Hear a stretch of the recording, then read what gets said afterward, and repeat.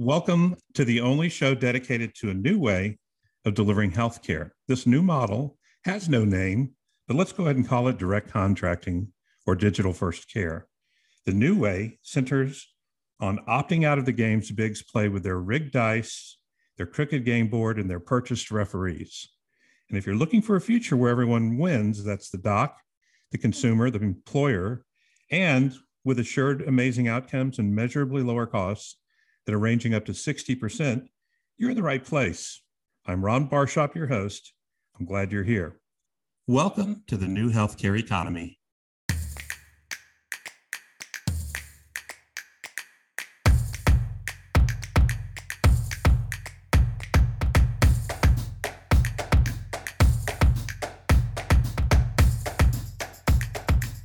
The Reserve Board says 40% of us are illiquid, which means under $400 in the bank. Bureau of Labor Statistics says 40% of us are in high deductible plans. So if you have a $1,500 deductible and under $400 in the bank, liquid, do you really even have insurance? Well, that's a hat tip to Dutch Rojas. He came up with that quote, but this is basically a functionally uninsured dilemma. Uninsured are just under 30 million Americans. We hear a lot about that in politics and campaigns, the uninsured, the uninsured. The functionally uninsured are much larger population, more than double. So it's half of all workers. We have 151 million of workers, so at least 75 million folks are functionally uninsured. But to add insult to injury, over 85 million carry at least some medical debt today, according to debt.com. 6 weeks ago, report came out. And by the way, half of those 85 million carry at least 1,000. So if 85 million Americans are carrying debt from a medical bill and 75 million, which is half, have basically high deductible insurance and they're functionally uninsured, we got a problem, don't we? So, and if just put 85 million in context, that's about how many watched the Super Bowl last year. Okay, so employers have been pressured by these ever spiraling healthcare costs, ever an increase, and ever an increase for decades now.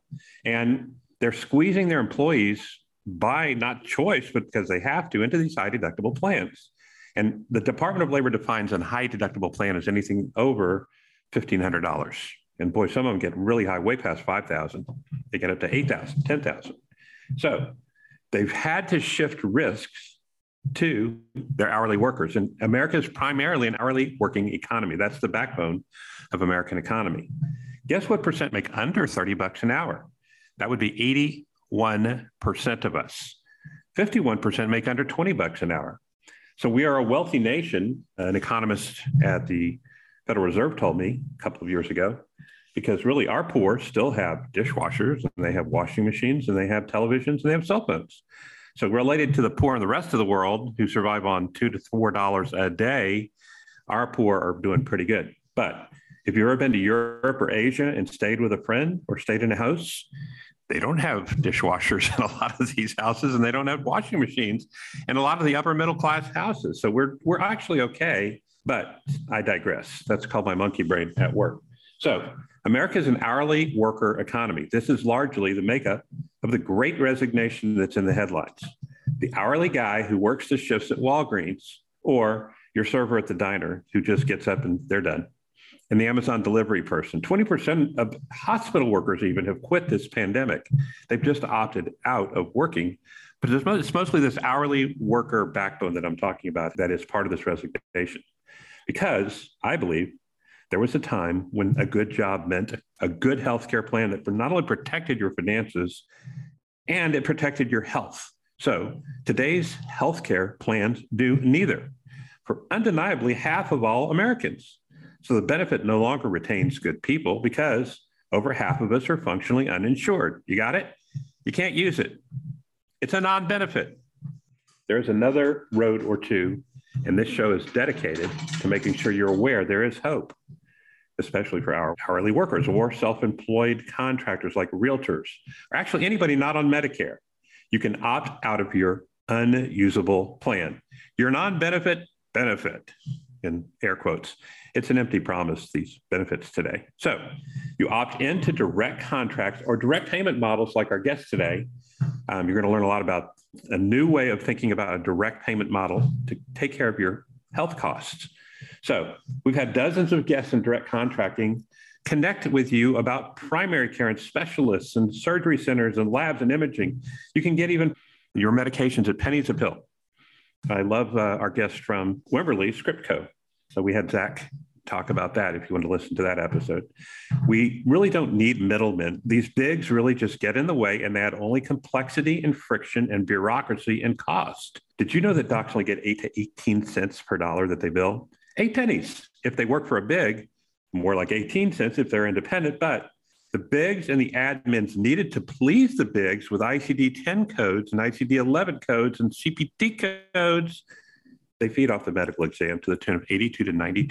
So that doctor that should be making a lot more can if they go direct. They get a raise and they have less volume, typically 500 to 800 patients versus 1,500 to 2,500. That's if they go direct. But actually, every doctor is direct. Every primary care doctor listening to this is direct. And I'll explain that. We'll explain that. It's all happening for 30 million strong. It's a movement with no name, no leader, no articles, few macro studies, but plenty of evidence by these contractors that are directly involved in this, by their company evidence. But we're learning that it saves 20 to 60% off the employer healthcare spend. Employees love it when it's executed well, and communities benefit.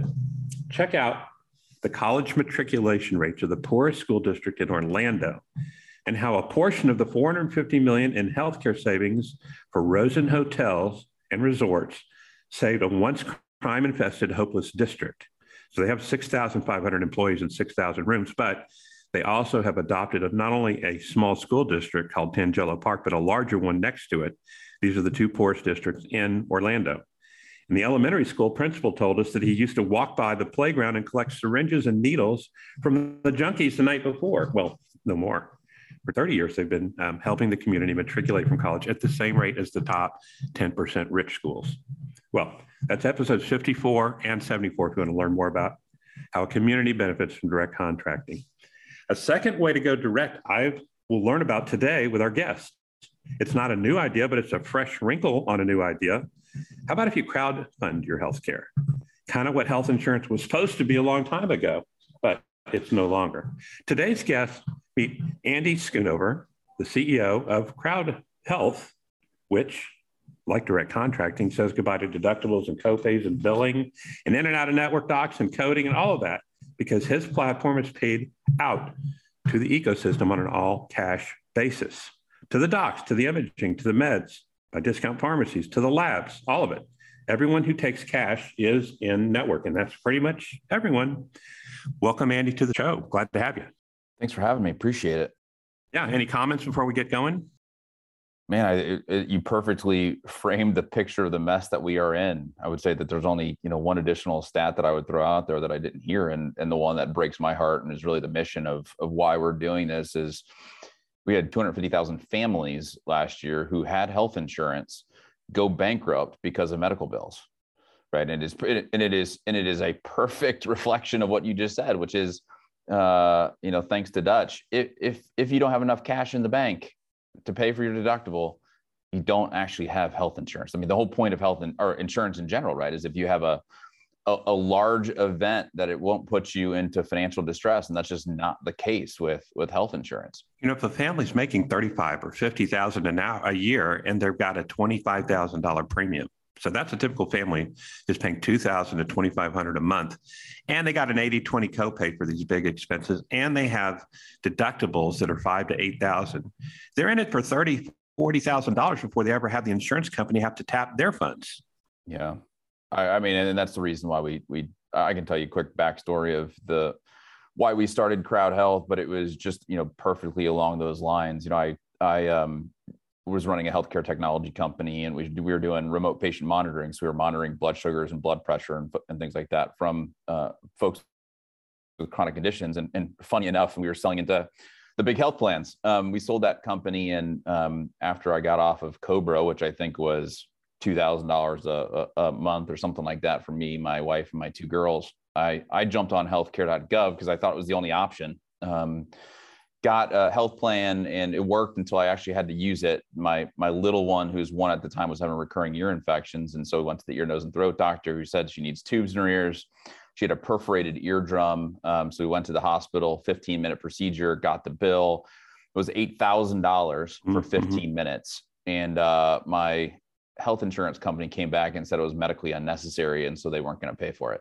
And so, it was one of those times where I was like, man, I've been fortunate. I can write an $8,000 check, but as you were talking about in your opening, the vast majority, 90% or more, Americans don't have $8,000 in their bank account to pay for, a pretty kind of innocuous thing like, ears, tubes in her ears. And so that was the kind of the catalyst for me starting Crowd Health. I called up my health insurance plan. I was like, I quit. If you're not going to pay my bills, I'm not paying your bills. And my family and I have been uninsured ever since. And so that's the kind of the founding story of Crowd Health. Well, let's define uninsured. You've been uninsured by Biggs, but you have been covered by this new model. So you have protection. You have an umbrella. I do have protection, and I actually feel more secure in my protection than I ever have been. If you look at the healthcare.gov plans, this is Kaiser Family Foundation data. 1 in 6 claims are denied by healthcare.gov plans. So you have a 1 in 6 chance. If you live in Tennessee, it's 1 in 3. If you live in Texas, it's 1 in 5. That's you got to be doing a 30%, 17 to 50% chance of not getting your medical bill paid. And so, people are saying, wow, how can you survive without health insurance? And I'm saying, well, a lot of times the health insurance isn't paying. So yeah, we are covered. We do have a group of people that are committed to helping us if we have a big healthcare bill, and we're committed to helping them if they have a big healthcare bill. And like you said in your opening, it's the way we've been doing it for thousands of years. And it wasn't until the 70s and 80s for the most part that the middlemen stepped in and really kind of stole our ability to be generous to our community members away from us, because we're no longer the buyers of healthcare. The insurance plan is. Yes. Well, I want to get into the mechanics of how it works, because I think Sure. It's fascinating what you put together here. I kind of think of it like if the Uber rating system had a love child with GoFundMe that would turn into your company, because the innovation I think you've done that's really creative, besides, well, we'll talk about the other innovations, but there's a rating on both sides, not only for the donor, well, for the person who joins the fund, and we'll talk about how all that works, but so they're rated, are they contributing regularly or somewhat to other people's needs? And then there's also, are you shopping properly for the right kind of care, that the right location that's lower cost than, say, going to you can get an expensive MRI for $4,000. You can get one for $300 or $400. Depends on the place of service. Mm-hmm. Mm-hmm. Yeah, I think as we were building the model, I think there was two problems that came up. One is, how do we keep people from going to the Mayo Clinic for a flu? There has been no incentive in the past for folks to shop for healthcare. I think there are still significant barriers for people to actually be able to shop for healthcare, even though there is increased transparency. We wanted to be able to help them shop for healthcare, and so what we've done is put in a rating system that basically says, hey, are you a good shopper? Are you actually going and shopping for your healthcare? Or are you just taking whatever price the hospital or the orthopedic surgeon or whatever gives you? Are you allowing us to help you shop or not? And so you have a shopper score as a part of our system. And the other problem, and we can talk about the mechanics of how this works, and I think it probably will make a little bit more sense, but if you think about Crowd Health as being a crowdfunding platform, not too dissimilar to, GoFundMe, what is the incentive for people to actually help me, especially if it's just a run-of-the-mill procedure? I understand GoFundMe when somebody gets, their kid gets leukemia or whatever it ends up being, there's an emotional play here that people just want to help. There's just a sincere desire to help. If I'm getting a knee replacement, there's not quite that emotional tie to be able to help me. And so how do we incentivize that? And basically what we do is every month we reach out to our members and we ask, hey, here's a list of things that your community members need help to pay for. Are you willing to help them? So it's 100% voluntary. If you do help them 100% of those bills, then you get a 100% generosity score.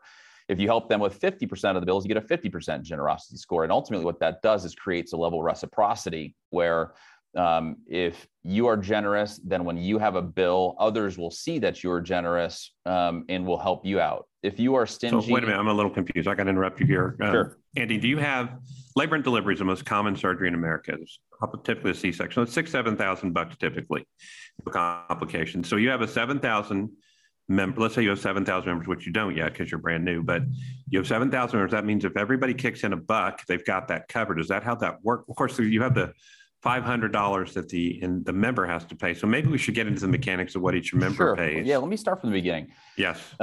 So if you are between the ages of 6 and 54, it's $175 a month. A little bit more if you're older, a little bit more if you're younger. You put that money into an account. $25 of the 175 comes to us. That's how we make our money. It's a subscription fee model.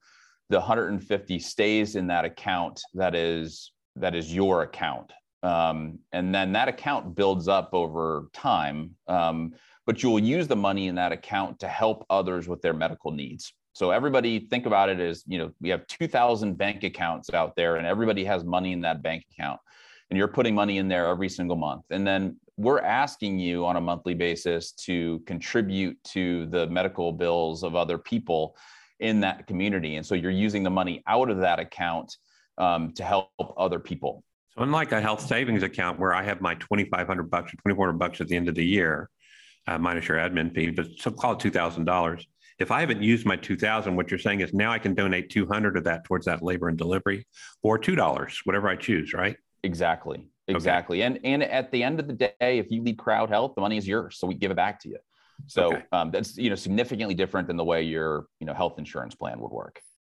Okay, so you got funded by $6 million initially back in April a year ago. Do you have enough to take care of the cancers and cancer is obviously going to be less than 1% for your population. Do you cut off age? I know you cut off 300 pounds and you cut off smokers, but do you cut off any other age limitations other than the Medicare age eligible? Only Medicare age. Yeah. Okay. So if you're eligible for Medicare, then we recommend you go to Medicare. Okay. Now I want to dispel a myth too, because you only pay the medications for 120 days. And a lot of older folks have comorbidities and they have lots of medications they're on, but you have a prescription discount that gets them their medications at pennies a pill, as opposed to the ridiculous rates that they'll pay at a typical retail store. Yeah, we're working with a company that's similar to GoodRx. It's not GoodRx, but it's similar, based upon similar platform. And so we're getting similar prices to GoodRx, which oftentimes, especially on the generics, are 70-80% less than what is billed by your health plan. So, a lot of the folks that we have, and there are no kind of pre-existing requirements for us. And so if you have a pre-existing condition, we ask you to be responsible for those or kind of commit to paying for that pre-existing condition in the first year. And then some of the bills are eligible. So up to $25,000 of the bills are eligible in year 2, $50,000 in year 3, and then $100,000 in year 4 and beyond. They're eligible to be funded by the community.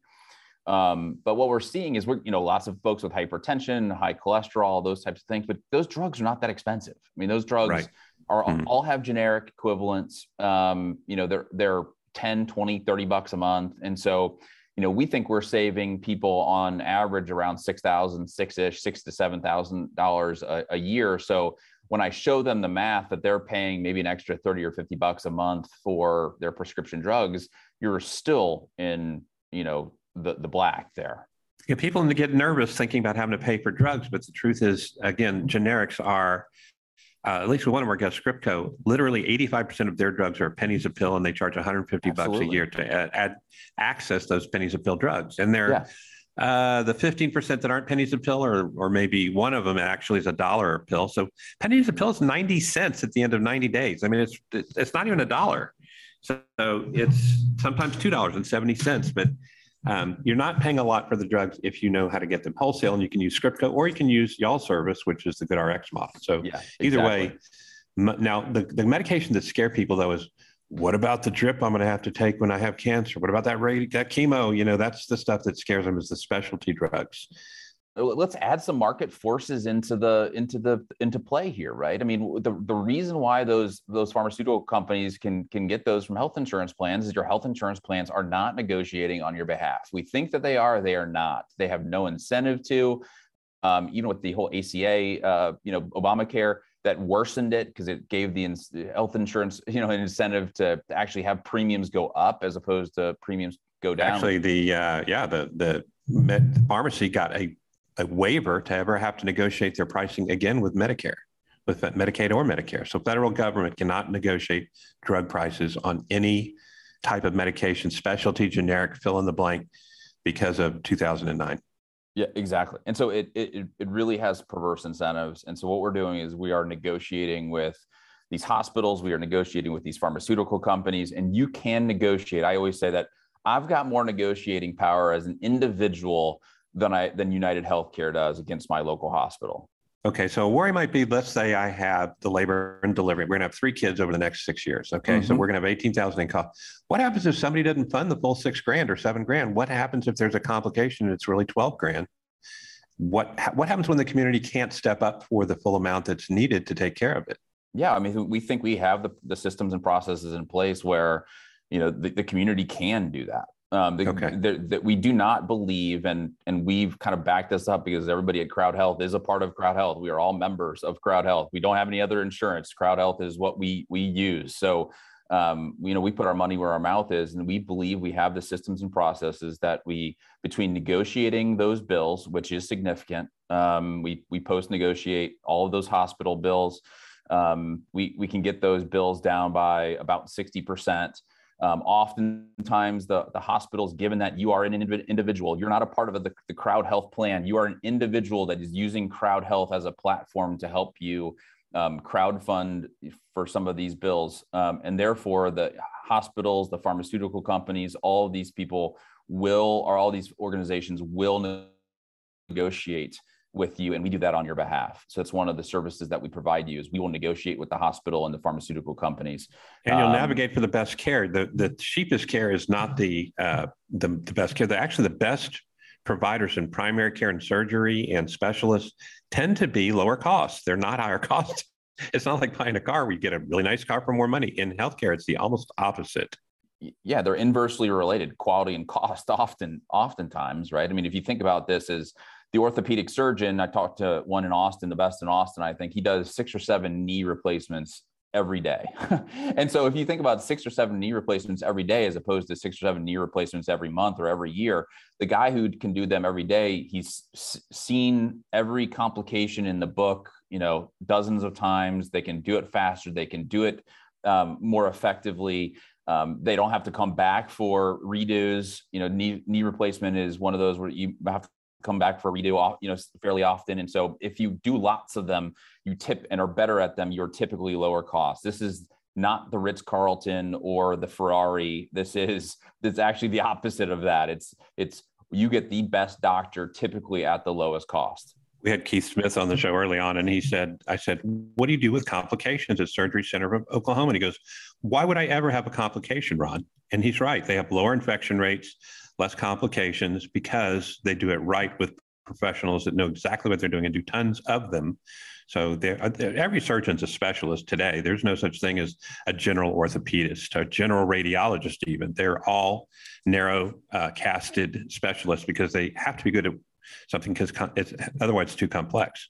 Right. And that's why I said this guy I talked to is just knees. That's all he does. He just does knee replacements, and he does 6 or 7 a day. And so he's excellent at it. And he is dying to go into an all cash pay system, because I think, his practice had, 10 doctors in it. I think they have 100 people working for them with 10 doctors. A big chunk of them are billing people. And those billing people are trying to get funds from health insurance plans. And the doc would love to go in cash. Well, I've been in hundreds of primary care clinics. Here's the setup labor-wise. you have a front desk. They're collecting your clipboard and entering the data in for the insurance company EHR system. It's not yours. You don't get the data from that EHR. And the doctor really doesn't get much either. They have to do it to get paid. Then you have the outtake. Same thing happening. You're now paying your copay. Then you have the referral coordinator. That's not a caregiver. Then you have the person who's handling all of the billing and coding and collecting. There's literally 7 people for every doctor that's in primary care. And of all those people, only one is rooming you, taking your blood pressure, cuffing you, taking your eyesight if you're a kid, giving you your vaccines. There's a shot nurse usually. So 1 to 1.5 people are caregivers, and the rest of them went to medical assistant school to learn how to basically deal with transactions.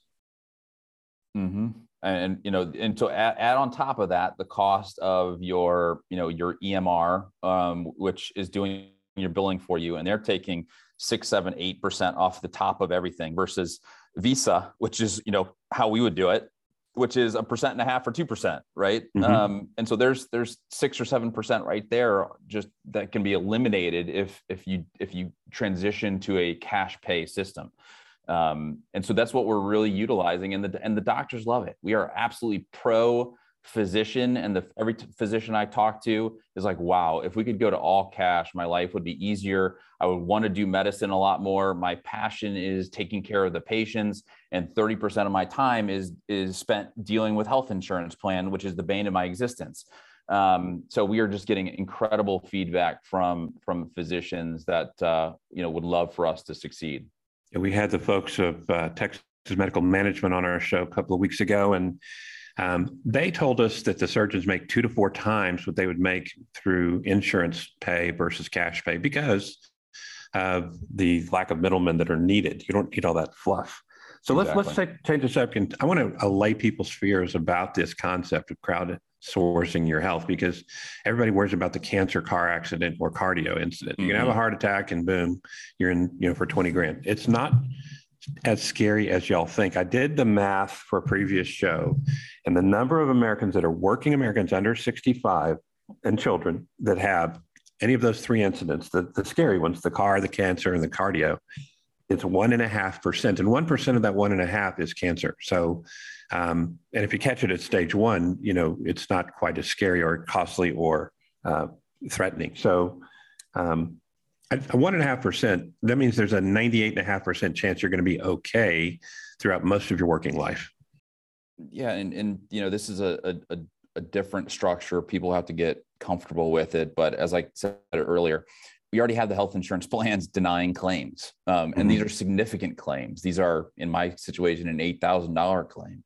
And so, what is riskier? You have a 1.5% chance of having a, large catastrophic event in which we can negotiate that down. The community actually allowed the hospitals to finance some of that for us. And so there's not a large upfront cost for the community.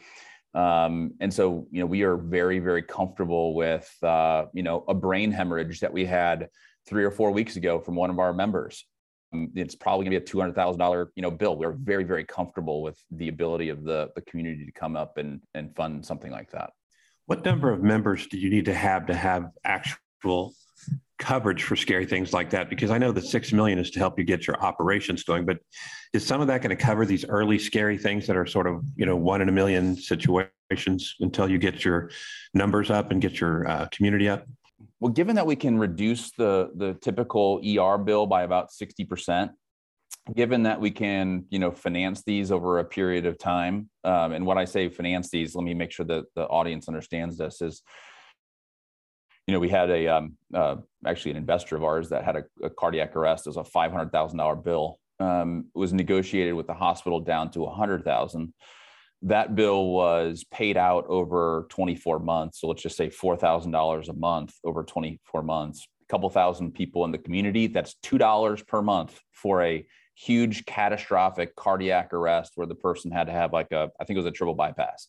That is a big catastrophic one where for you, it'd be $2 a month, and so that's the way that this works.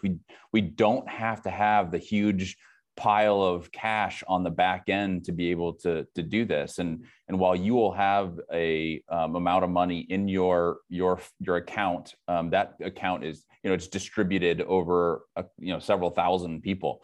And so there is, from our perspective, again, we are actually users of this, not just sellers of this. We truly believe that we have the modern day finance structures to be able to pay a lot of these large catastrophic bills. If we had 5 of those brain hemorrhages, I still would be very comfortable with it. So that's just the way that's the craziness of our system, is that United Healthcare would have to pay $500,000 for that cardiac arrest, where we're paying $2 per month for a couple years. That's just a different financial model than what United Healthcare or Aetna or any of the other bigs have to deal with. Are there any that won't negotiate with you? I'm told MD Anderson in Houston won't negotiate with the cash pay, but most everybody else will pay cash. Yeah, and even MD Anderson, if they will negotiate with you in a cash pay, if they have a decision to make, right? You are a cash pay payer, and so they can look at you and say you have a $100,000 bill. They can put the schoonovers into bankruptcy, or they can negotiate with you. What are they going to do? Mm-hmm. They're going to negotiate with you. So I know for sure there are large bills from well-known hospitals like MD Anderson that have been negotiated down significantly. And in fact, if you are a nonprofit hospital, there's actually a government mandate that you have to have charity care for anybody who is 400% of poverty level or lower. I believe they have to give you 90% charity care. Mm-hmm. and that 400% poverty level is I think it's like $100,000 for a family of 4. So it is not a small number.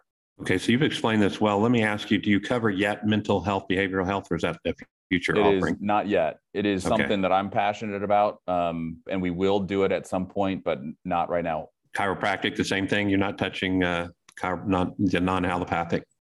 Not yet. No homeopathic. None of the you can't go to a homeopathic doctor and get treated. If it is, I think the way that we say it in our member guidelines, and everybody can go to joincrowdhealth.com, member guidelines is there right on the top. It's got a list of all the things that we are eligible for funding by the community and those that are not. So you can go and take a look there. It's not a huge list. So it's pretty easy to understand. But it's DO. You can go see a DO and get your back cracked if you have back problems. Yes, okay. Absolutely. And Ron, one other thing with these negotiations, it is a federal law called open contract law, and you probably know about this, is if you have a service that is provided to you and you have not agreed to what the price is going to be before the service is provided, you have to negotiate in good faith that service, right? So it's, your lawn mowing guy can't come and be like, oh, that's $5,000. Like, it's like, hold on a second. Like, you actually have to negotiate with me. And so hospitals are mandated by federal law to negotiate with people if they provide a service without providing the price to you first before providing that service. So they have to negotiate with you. Hmm. I want to ask 2 more questions because I know you're in open enrollment season and this is your high tide busy time. It is. But yeah. So congratulations. I hope it's going well for you. But Sedera, Zion, Liberty, the health sharing ministries have been fighting for their oxygen to be alive, because the bigs are threatened by them and they're trying every way through regulations and other state laws to close them down or call them insurance and basically denigrate them from their duty. Are you facing any of those same headwinds as a non-insurance insurance provider? Yeah, what I would say is we've spent several $100,000s with attorneys to ensure that what we are doing is not considered insurance or being in the business of insurance, which are 2 different things. But look, we are a crowdfunding platform.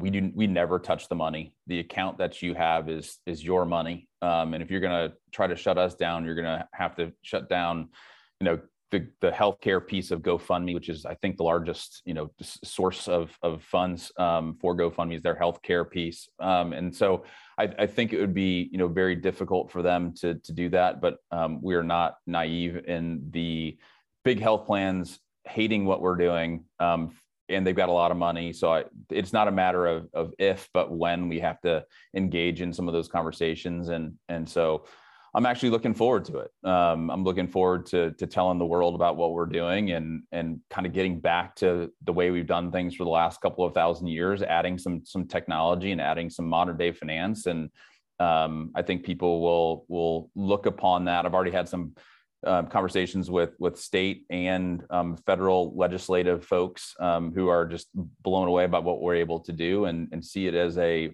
potential path forward. So we're looking forward to the conversations.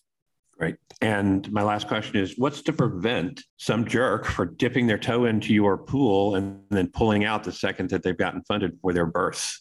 Yeah. So, I mean, one of the limitations that we have is you have to conceive, after joining. And so, if you conceived 3 weeks ago and you join, it's just math, right? We know that you've conceived before you join, so we're not going to do that. So you have to be. Okay, well, forget labor and delivery. How about for knee surgery, your example? What if they come in, get their knee surgery done, then they say, thank you, I've had a nice month here, I'm on my way? Yeah, I mean, that's a pre-existing condition. We have access to your medical records. You give us that right up front. And so we will see through those medical records that you've had knee issues in the past. We'll tell you it's a medical, a pre-existing condition. And so you will be responsible. You're going to have to pay for that.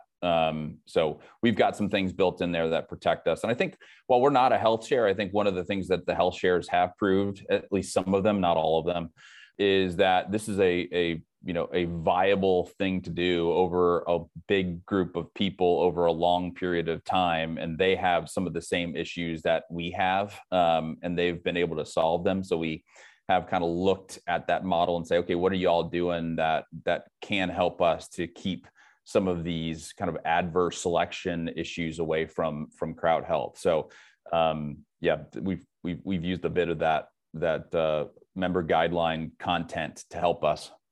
And you have some flexibility with smokers. If you stop smoking for 90 days, you're considered a non-smoker. So we'll take you. We can join our community. Yeah, well, interestingly, non-smoke. If you've smoked in the past, you're not eligible right now, and we may change that policy in next year. But just we've kind of looked at the data, and even if you stop smoking, there is still a super high risk of some pretty costly events, and so.